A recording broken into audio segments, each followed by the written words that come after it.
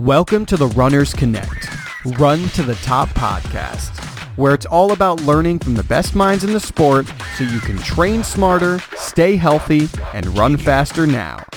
And now your host, Lucas Felton. Hi everyone, and welcome to another episode of Runners Connect, Run to the Top podcasts.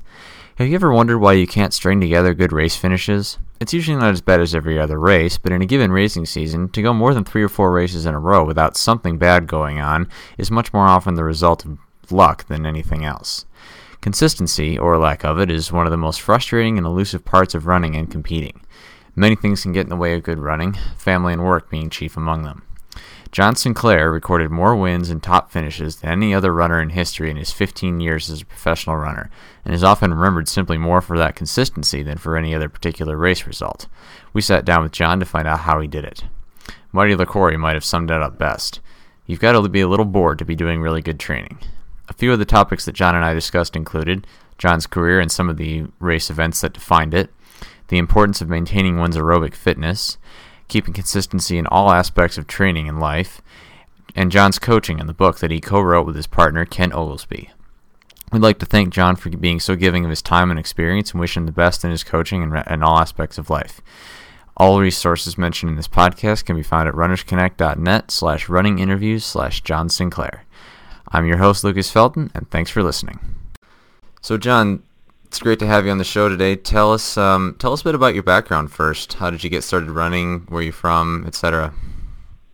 My parents were original. Well, my dad originally was a lawyer in D.C. for the federal government, retired, and then moved to Colorado when I was 10.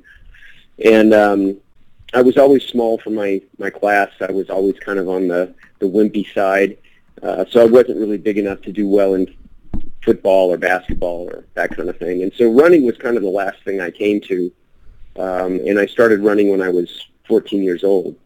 And I instantly had success at it because of the genetics, obviously. And, for me, that was something like, almost a miracle. Because I had not been good at anything athletically before, and so all of a sudden, bang, I was the best person in the county, in the district. No one could beat me. So that was 9th grade, 10th grade, 11th grade, 12th grade. I kept progressing, and I had excellent coaching in high school, really, really good coaching, which emphasized strength work and aerobic development. And by the time I graduated from high school, I was the best distance runner in the state of Colorado, got a scholarship to Colorado State University, and continued to develop there. Did pretty well as an NCAA athlete, and when I graduated from CSU, I started running professionally. And so your professional career, for those that don't know, spanned at least, is it 15 years? Yeah, it sort of depends on how you define it, but I would say 15 years, yeah. And throughout that time, you had an incredible record of high finishes and wins in different road races and, all kinds of races all over the country and the world. How are you able to be so consistent in your racing and your finishes? That's been asked of me a lot because clearly that was a defining characteristic of my career. I ended up with a couple of American records, but time for me was never as important, or finish times, records and such were never really that big of a deal to me, but placing and winning always was.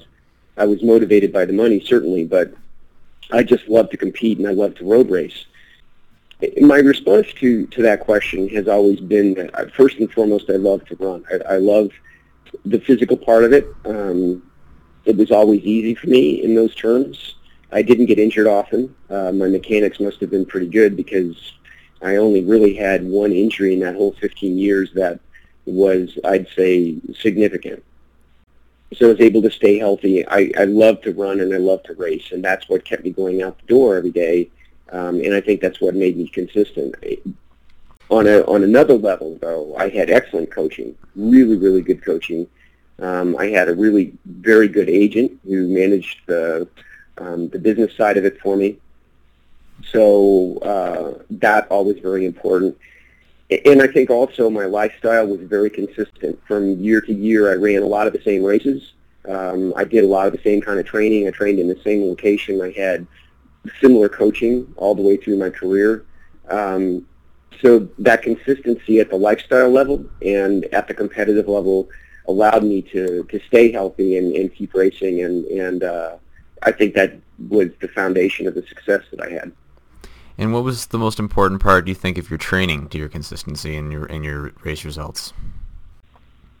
That's a good question. I think from year to year I did a lot of the same training. I ran on the same courses, did similar workouts.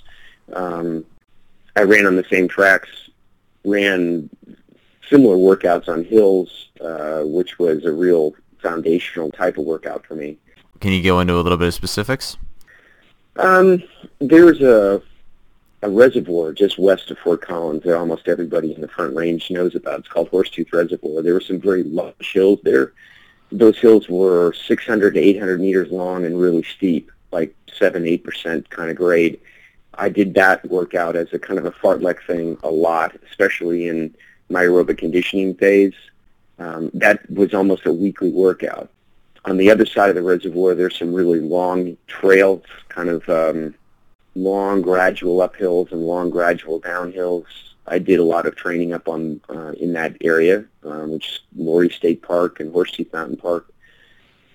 So that made a big difference. And again, that was sort of aerobic conditioning. And when I really wanted to do specific, really hard, focused race-like training, I went to a canyon called Wrist Canyon, and that became a real key workout for me. It was a really long 8.5-mile uphill, which I divided into 3 sections, and with a half-mile between each of the 3. And so I did it as a really long, hard tempo, sustained, really tough uphill. Each of those sections got progressively shorter. So the first one was like 3.5 miles long, the second one was about 2 miles long, and the third one was about 1.5 miles long. Each section got higher. It ended up at about 7,500 feet in elevation. So there was an altitude element to it, and it got progressively steeper. Each section was shorter, but a whole lot steeper. So it was a huge strength and sustained effort kind of thing, and it became very, very much a component of especially the later years of my training. So it sounds like aerobic strength, definitely the theme here. And I think the kind of racing that I was really good at was the hilly kind of 10-mile tough kind of racing, and I think that's why. I mean, I was good at that, and so I really accentuated that kind of training and chose those kind of races. That Wrist Canyon workout, I had friends that did that with me, and it was just a complete, utter crushing workout at the top of it. It was really difficult. It's a kind of, I used to say it's like the trout dying on a dock. You're just gasping for breath. You can't get in enough oxygen at the top. It was a really, really tough workout. So there was a real strength element to it. There was a max VO2 element to it. There was an anaerobic resistance element to it. It was very much a race simulation. Certainly sounds like it. And so with so many races on your calendar, like how did you plan your training to avoid burning out after a long season? I had specific rules about when I was racing and when I wouldn't race.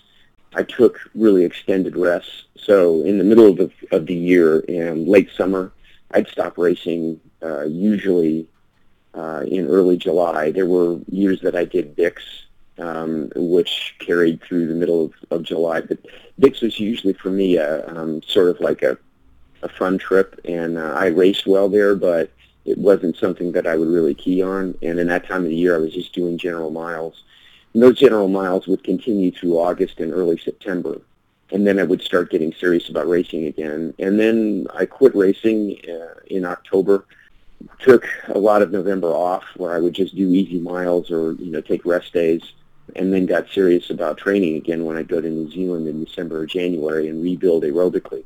So by not racing, or I guess the races that I did were very low-key races during those periods, it was kind of a refreshing kind of vacation for me every year. So it wasn't like I was chasing really hard competitive races every month out of the year. I had those down times where I could just really relax and just enjoy my running.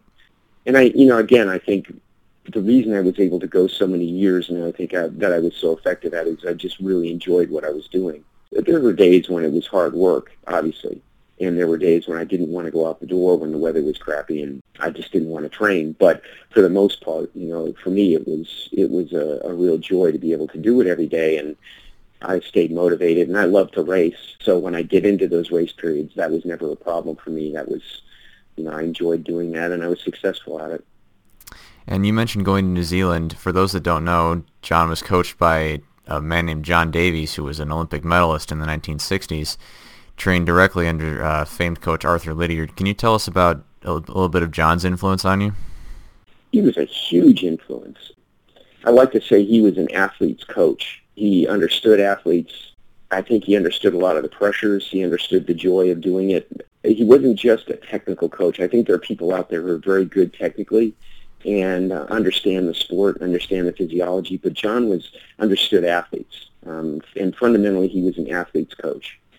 And there's not a day that goes by that I don't think about him or think about how he treated his athletes, and I try to do the same with the people I coach. He took it very seriously and knew it meant a lot to me.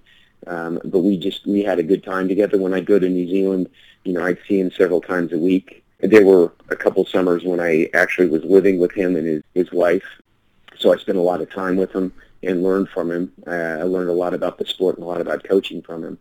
And he was just an inspirational guy and a great person to be around. So, like I said, there's not a day that doesn't go by that I don't think about him and think about his philosophy. John was a New Zealand athlete, and for all the years that he competed, he was obviously training and racing in New Zealand. And his coach, Arthur Lydiard, they would choose major races that he would go to. So almost all of the athletes from that time in New Zealand, that includes Peter Snell and Murray Halberg, Bill Bailey, they didn't have really big races there. They actually brought people in to race in New Zealand, but the majority of the racing that they did in those big meets, those races most all of them were in Europe. So they had to travel. Their racing pattern actually was a series of short races that they would do in New Zealand that would be less important, that they would race amongst themselves. They'd get ready, and then they would go away for the big race. So it was very pointed on one or two major races. There were times when John would go away and he would do a whole lot of shorter races in North America, indoors, for instance. We used to like to tell stories about Murray Halberg and him traveling around the U.S. and running indoor races. So that did happen, but mostly they were focused on doing these major races. And so when John approached training other athletes, he would develop a program, or wanted to develop a program that would point towards one specific race. And that was the Lydiard system, too, peaking towards that one specific or two specific races. And I think it rose out of that New Zealand, that insular New Zealand environment where those guys would just race amongst themselves and then go away to the big race. When I first started working with Davies, we sat down and he looked at what I wanted to do and said, well, what's the one race that you want to really run well in? Where are we going to focus on? What's the peak race that you want to do? And I'd say, well, actually what I want is, I want to run well here, I want to run here, run there, and I need to do well in, this 6-week period or 8 weeks. Because I was a road racer. I did a lot of road racing. Not one of those events was enough by itself to support me through the year. I had to do well at numerous races. So for me, instead of a peak, it was more of a hump. I had to be ready to run well over 6 to 8 weeks instead of being able to run well over 2 or 3 weeks. And for John, that was kind of a change in philosophy. What he wanted was that one race that I could point at. And we did have those training cycles where I was doing that, but for the most part, it was more of a hump than a peak, and that was a change for him. And I had to bring him around slowly to that kind of attitude. And he was very good at producing that kind of fitness, but he was always quick to add, well, you have to understand, you're not going to be real ready here, you're not going to be real ready there, because we have to extend that aerobic period. And now as a coach myself, I see what I was asking him to do, and he was very effective at doing it. I got real ready, and I was able to sustain that peak a lot because he understood the importance of aerobic training and wasn't going to take that away. And by kind of balancing that aerobic work and the racing and the anaerobic training, we were able to kind of sustain a long period of really good racing. I've said this over and over again to people that I raced with, and it's really obvious that people race and train in the form of the kind of personality that they have. I happen to be sort of a really consistent, boring, kind of bland personality, I guess. and you know, like, I don't like change. I like consistent, day-to-day kind of similar circumstances. And that personality trait of mine played to my lifestyle and allowed me to train, and it just gave me sort of the situation that I needed to be consistent year after year. I didn't like changing coaches. I didn't like changing locations. I didn't like changing workouts a lot.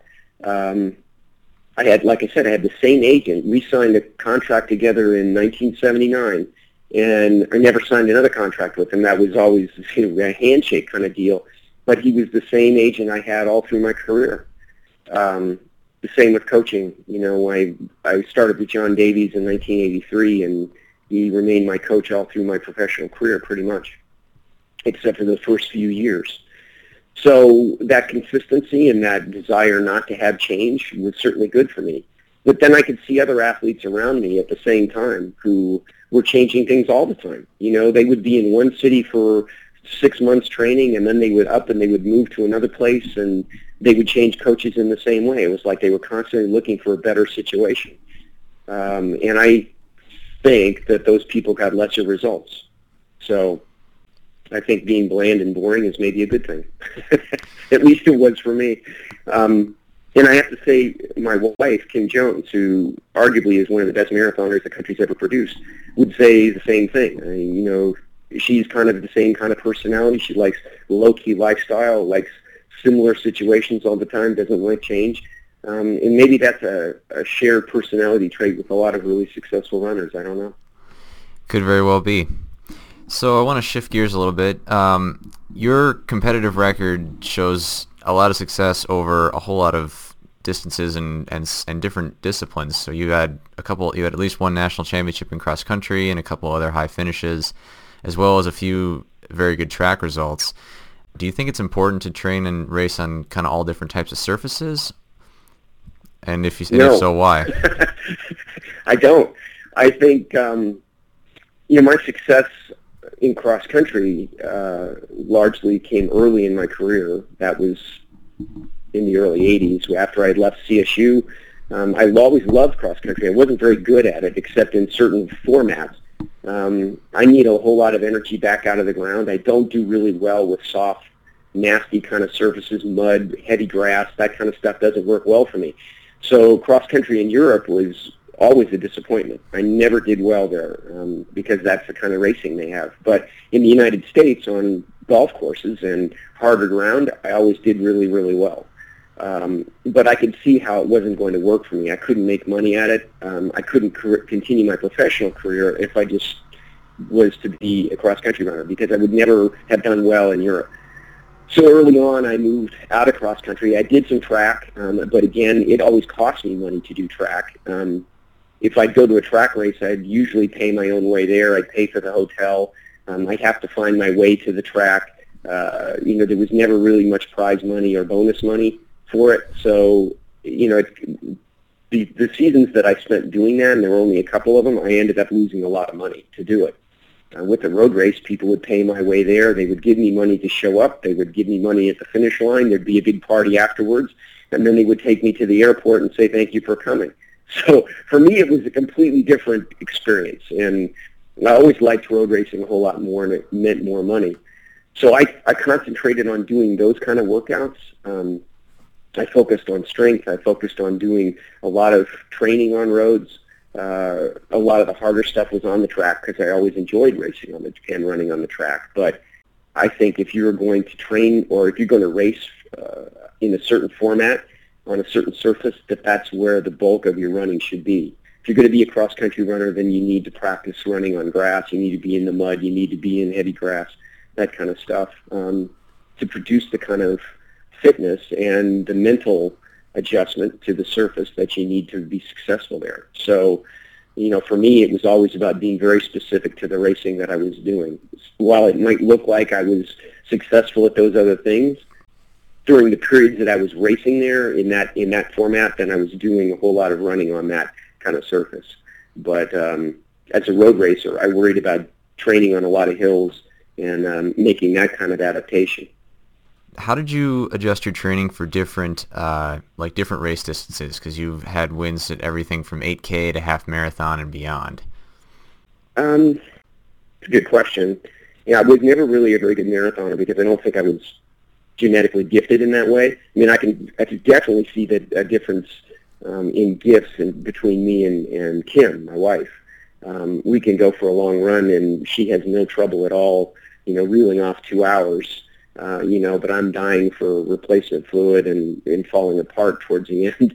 So, there's certainly a different genetic gift there, and I never really did have great speed, so I wasn't really good at the short end. But what I was really good at was the hilly 10-mile races, 20Ks, half marathons, that kind of stuff. I always wanted to be a miler because I loved being on the track and racing at that distance, but I didn't have the genetic gifts to do it. What I was good at was 10 miles over hills, and so I picked a lot of the races that I did for that kind of race. So I ran the Virginia 10-miler, Elby's Distance Classic in Wheeling, West Virginia, Spokane, Spoons Day, Cascade Runoff. Those races all featured lots of hills and strength, and that's really what I was good at. Occasionally I would drop down and do an 8K, and I think I had the ability to perform well at that distance, just like I did at the marathon. I could run 2:13, but that was not what I was really sterling at. What I was very good at was 10-mile, hilly, nasty, tough courses, especially in heat. I was always a good heat runner, which made racing in the summer always really good for me. So big 7-mile, that was good. Peachtree Road Race, that was great for me because of the heat. I was just born to be a hot weather road racer.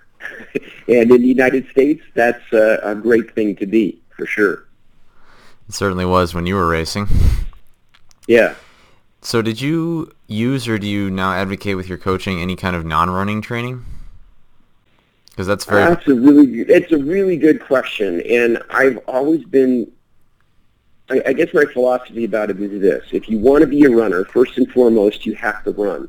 And given the amount of aerobic work and hills and strength that you have to do, that's where your energy, time, and focus has to be placed. If, as a professional runner, you add some light upper body training to that, maybe some drills and that kind of thing at the right time of the year, that makes sense to me.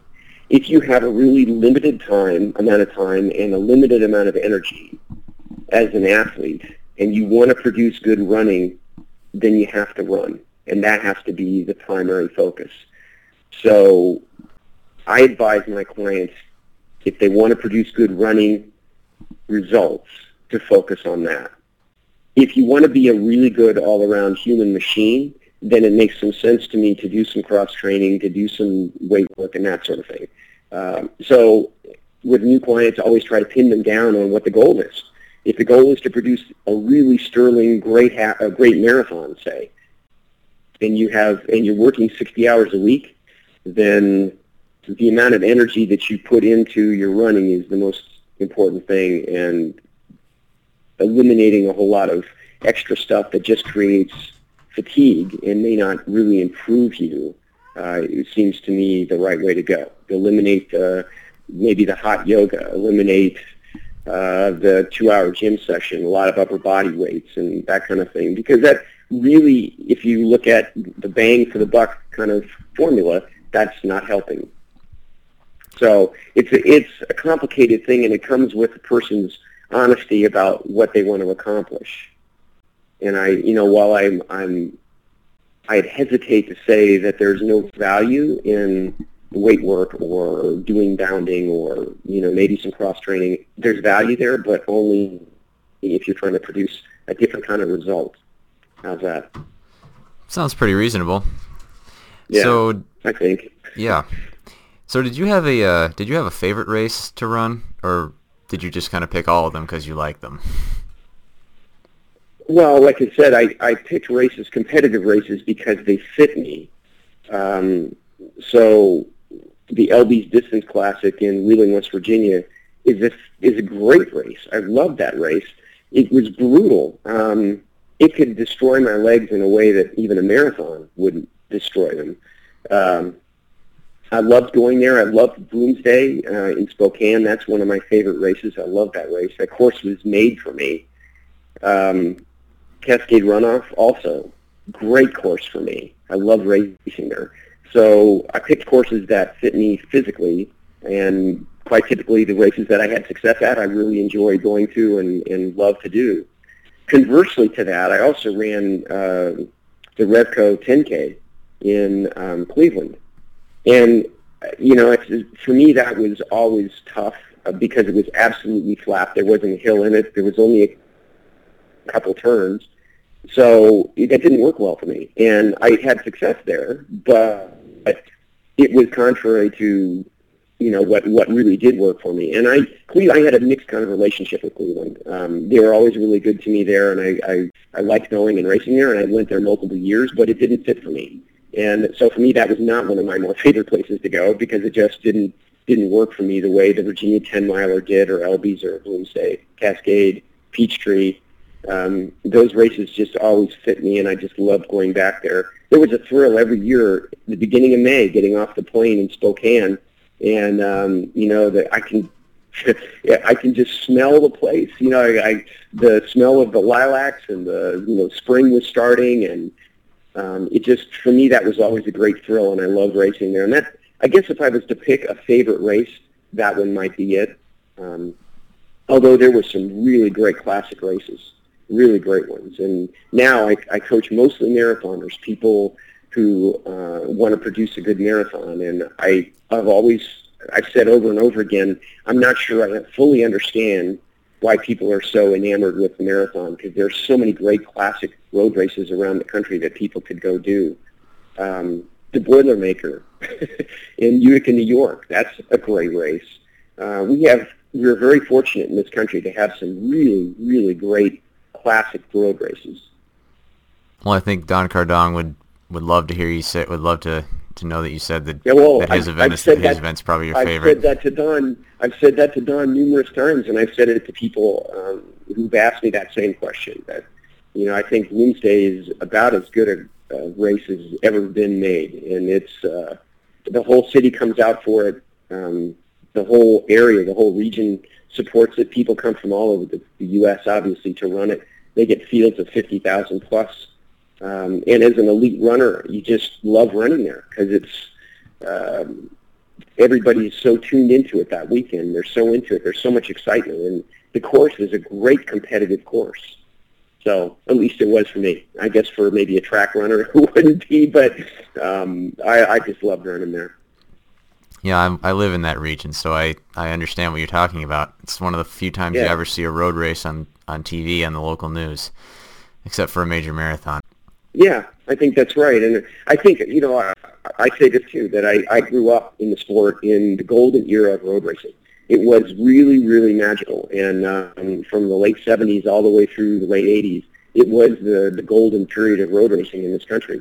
And I ran so many of those great classic road races where, back in that period, there were great local broadcasts that even made national broadcasts. I was fortunate enough to be on Wide World of Sports for the Cascade Runoff.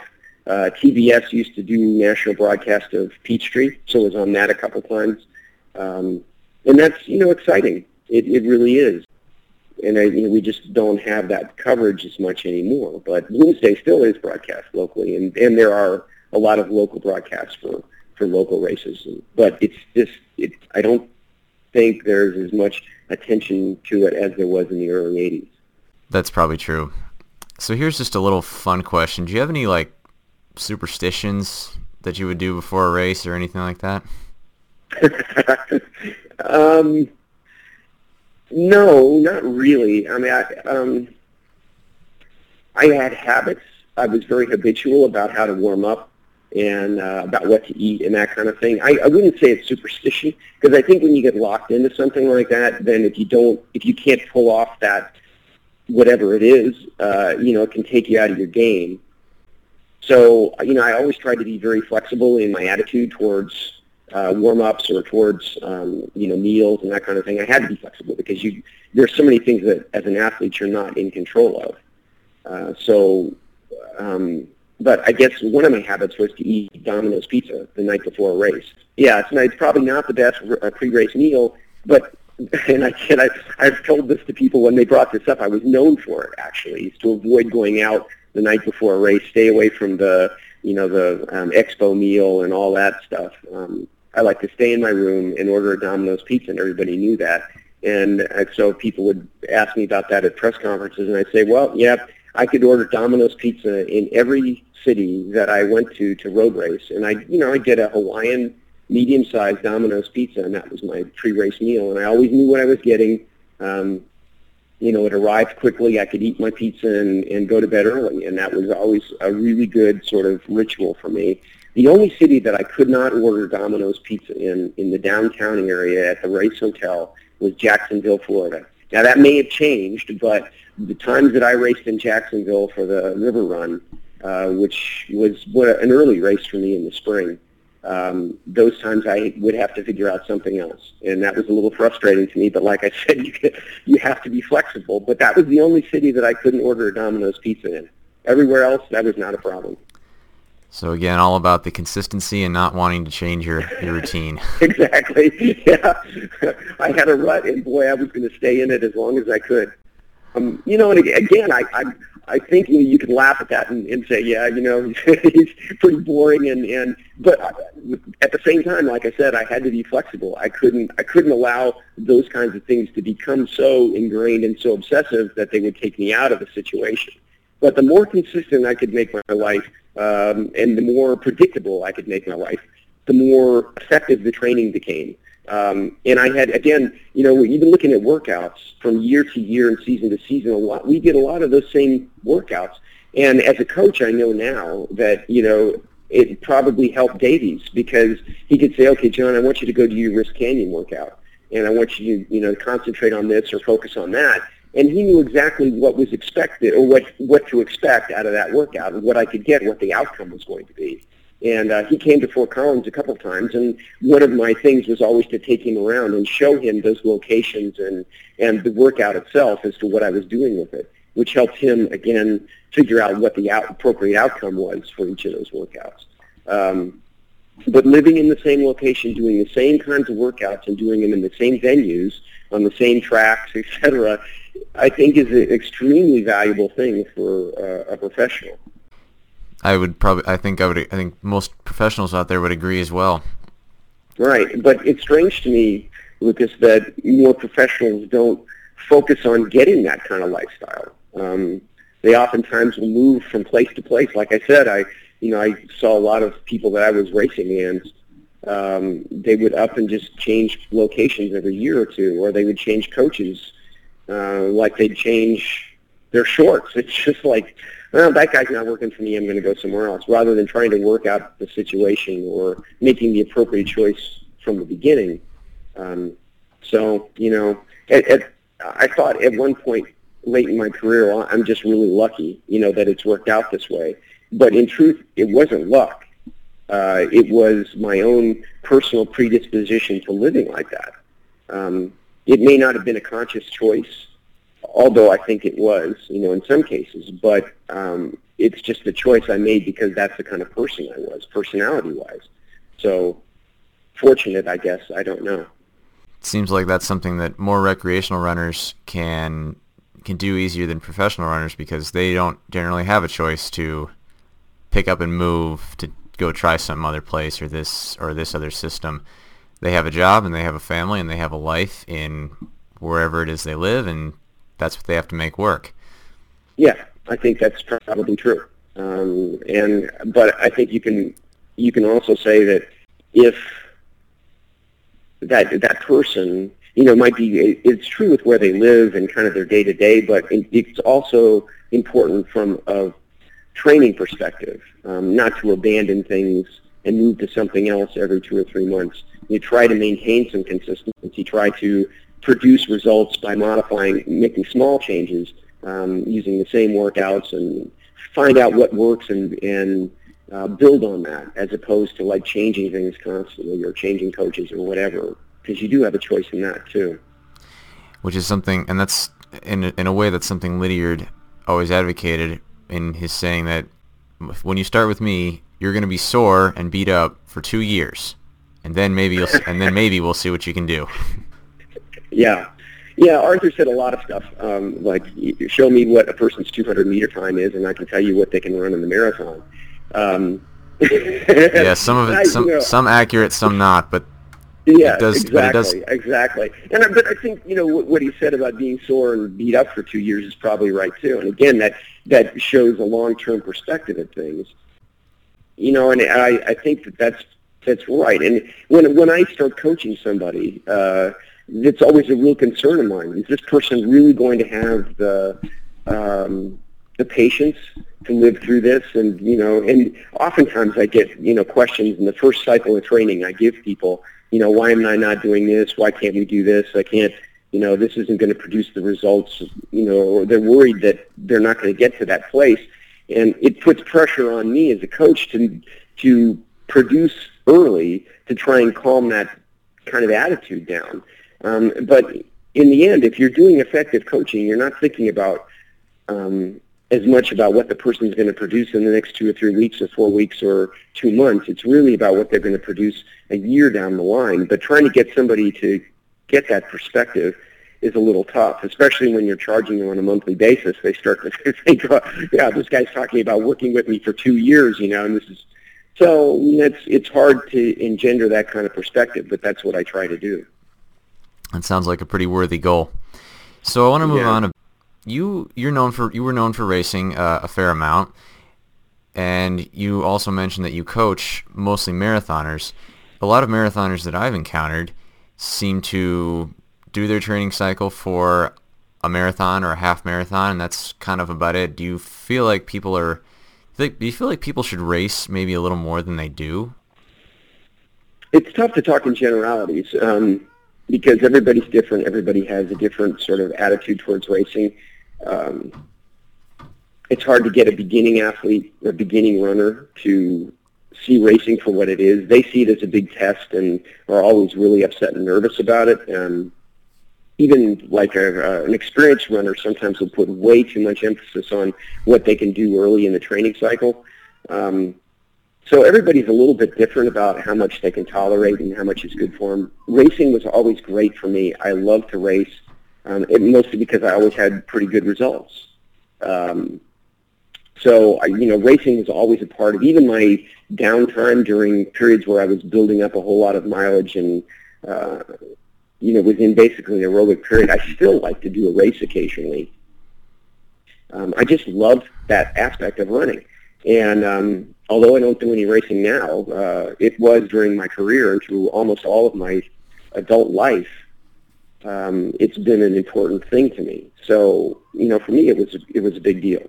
Some people, if they're doing a marathon training cycle, they'll manage to do one half marathon or something 4 or 5 weeks before the marathon because that's really all they want to do or that's all they can get to. Some areas of the country don't have good race schedules. If you live in the middle of Kansas or Nebraska or maybe in the middle of Texas, it's hard to find places that have any kind of racing or racing that could be effective. So everybody is a little bit different. And again, when you're coaching people, then you have to take all that into account. Not just the kind of races that they can find, but also their ability to tolerate it or enjoy it. Because bottom line for everybody that I coach, it's really about enjoyment, not about a professional outcome. So, absolutely. So speaking of your coaching, your website is called Aerobic Management. So what do you do? Anaerobic. Anaerobic. Pardon me. In That's fact, true. When I started coaching, everybody was aerobic this and aerobic that. This was like in the early 90s. So I wanted to be a little bit different. So Kent and I started coaching with Kent Oglesby. Kent and I decided anaerobic was really was better. And in fact, our motto is that distance running is about aerobic strength and anaerobic management. Because that's really pretty true. I mean, first there's aerobic strength, but you also have to manage the anaerobic stress that you're encountering when you're racing. So yeah, I think that's a pretty good. I think it's a good motto: aerobic strength and anaerobic management. Yeah, and our website is anaerobic.net. Which I'm sure generates a few more, at least second looks than many others. Well, we've been, I have to say that it's a great way to support myself, and Kim and I and Kent all coach off of that website, and it's something we all three like to do. We're fortunate that we don't have to make a huge amount of money out of it. Kim and I made enough when we were running that now we just need enough to keep the lights on. And Kent is a retired teacher and has other stuff that keeps him busy too. But we can take a limited number of people and work with them intensively. And we work with people all over the country, which is kind of cool too. Like all kinds of different people, from airline pilots and doctors to I work with a waiter in Maui in Hawaii. So, it's just all sorts of people from all over the country, and that keeps coaching fresh for me. Speaking of that, how did you kind of go from your career as an elite runner into being a coach? I've always coached, actually. Designed workouts for other people, and right from the very beginning. And I guess it's because I just like to tell people what to do. I don't know. But I've always been really interested in the physiology behind it, and I like the goal-driven part of it and the process of it. So it's always been very interesting to me. And during my professional career, I had the great fortune to work with a physiologist that was associated with the Olympic Training Center. His name is David Martin, and he lived in Atlanta and worked for Georgia State University. And I would go visit Dave twice a year, and he would do all kinds of testing on me. And he had other athletes that he worked with as well. Ed Eyestone, Steve Spence, the best American distance runners would go to Dave and be tested every year. And Dave would give us all kinds of great information.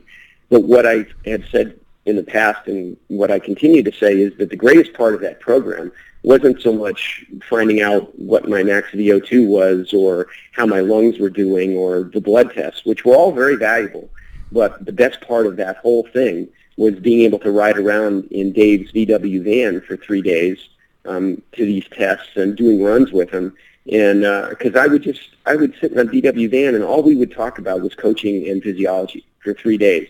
So it was sort of like twice a year, I'd go to Atlanta, and I would do a course in coaching and physiology with Dave. And it was incredibly powerful kind of learning for me, because I not only got the hands-on physiology part of it with the testing, but also talked philosophy with him about coaching and racing. And Dave is an incredibly intelligent guy and hugely informative, and was always really happy about that discussion and was generous about sharing his knowledge with me and with other people. So, for me, that was a brilliant beginning in really understanding the science of coaching. And then I had all of the really, really great coaches in my life that helped me, from my high school coach, Lee Corkamp, through to John Davies, and my good friend Damian Koch, who coached me for 3 or 4 years too. And they were excellent coaches, all of them, very, very good, different in their own way, but certainly a great learning experience for me.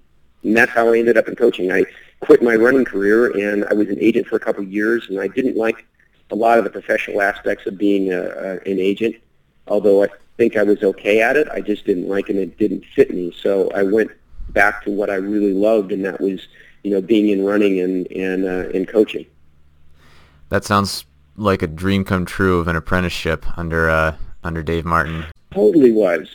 And again, I think he was one of the leading physiologists in the world in that area, and about understanding athletes and about physical adaptation and the testing part of it. And he wrote a brilliant book, Training Distance Runners, Better Training for Distance Runners, with Seb Coe's father, Peter Coe. And I think it remains one of the best learning tools for coaches out there. It's a fantastic book. Half of it is physiology, which is what Dave wrote, and half of it is the practical application, which is what Peter Coe wrote. And together they wrote a great book. But I think the best part of it is Dave's half about the physiology, because he takes what is the science of running, that's just basic physiology, and puts it into a form that everybody can understand. And it explains how a coach can look at an athlete and understand what's happening inside that body, and about how to understand the individuality of it, how to test for certain things, if something goes wrong, what kind of things to look at. It's a brilliant book. It really, really, truly is. I like Noakes's book, too, The Lore of Running, which is equally good. But I think Dave's is a little bit more hard on the science and maybe the practical side. Although Noakes wrote a great book, too.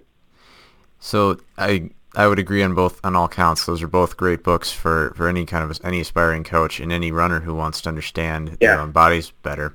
I think it's cool that you read both of them. I think that they are the best. And when people ask me about what kind of books to read, I have several that I recommend, but it's always Dave's that's at the top of that list. He just it took him a long time to write it. It was published by the Leisure Press. I think it still is, and you can still buy copies of it. But I know he didn't make a huge amount of money out of it, but he should have made a fortune out of it, because it is a brilliant book. So, speaking of that, tell us a bit about your book, because you published a book at one point too.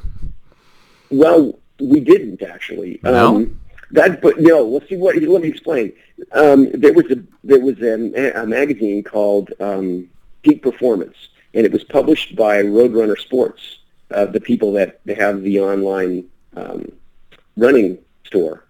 And they asked me, through Claudia Pickenberg, who was the editor at the time, asked Kent and me to produce 6 articles. It came out every 2 months, so it would span a year. They wanted 6 articles on what she said was the art of coaching.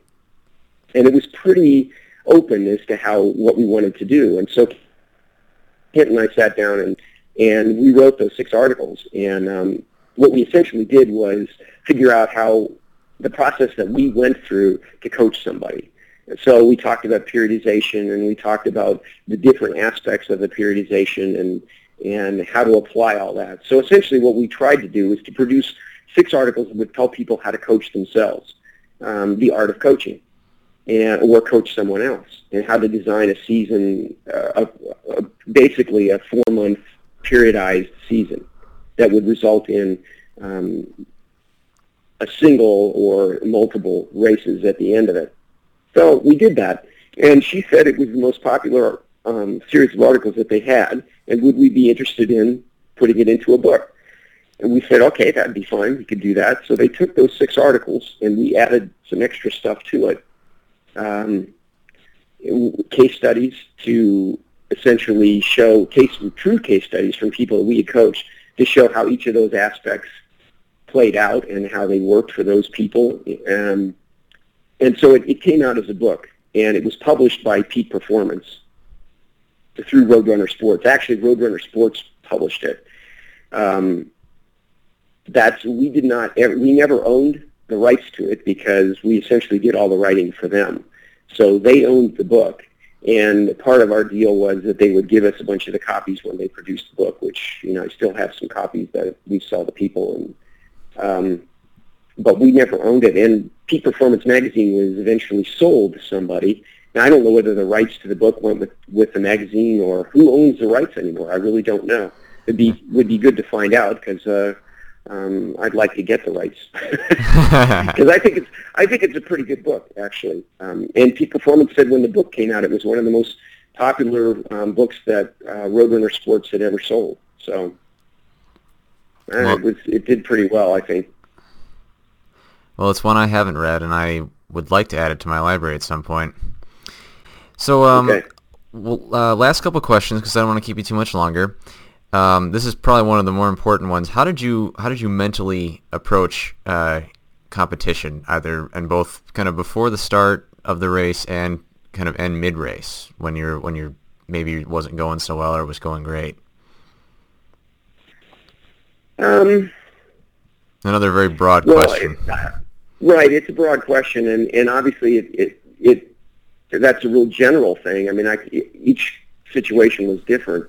I think that I was pretty good at understanding what I could do on a course and what I could get out of myself in almost every instance, and then I would lay that against what I thought other people could do. But I would usually come up with some sort of a strategy that would be best for me on the day, and that would change from year to year, even on the same courses. But I could usually come up with some sort of thing in a general sense. But road racing really is a war of attrition in most cases. It's everybody goes out really hard. You hold on for as long as you can, and then the strategy becomes, what are you going to do in the last 2 miles?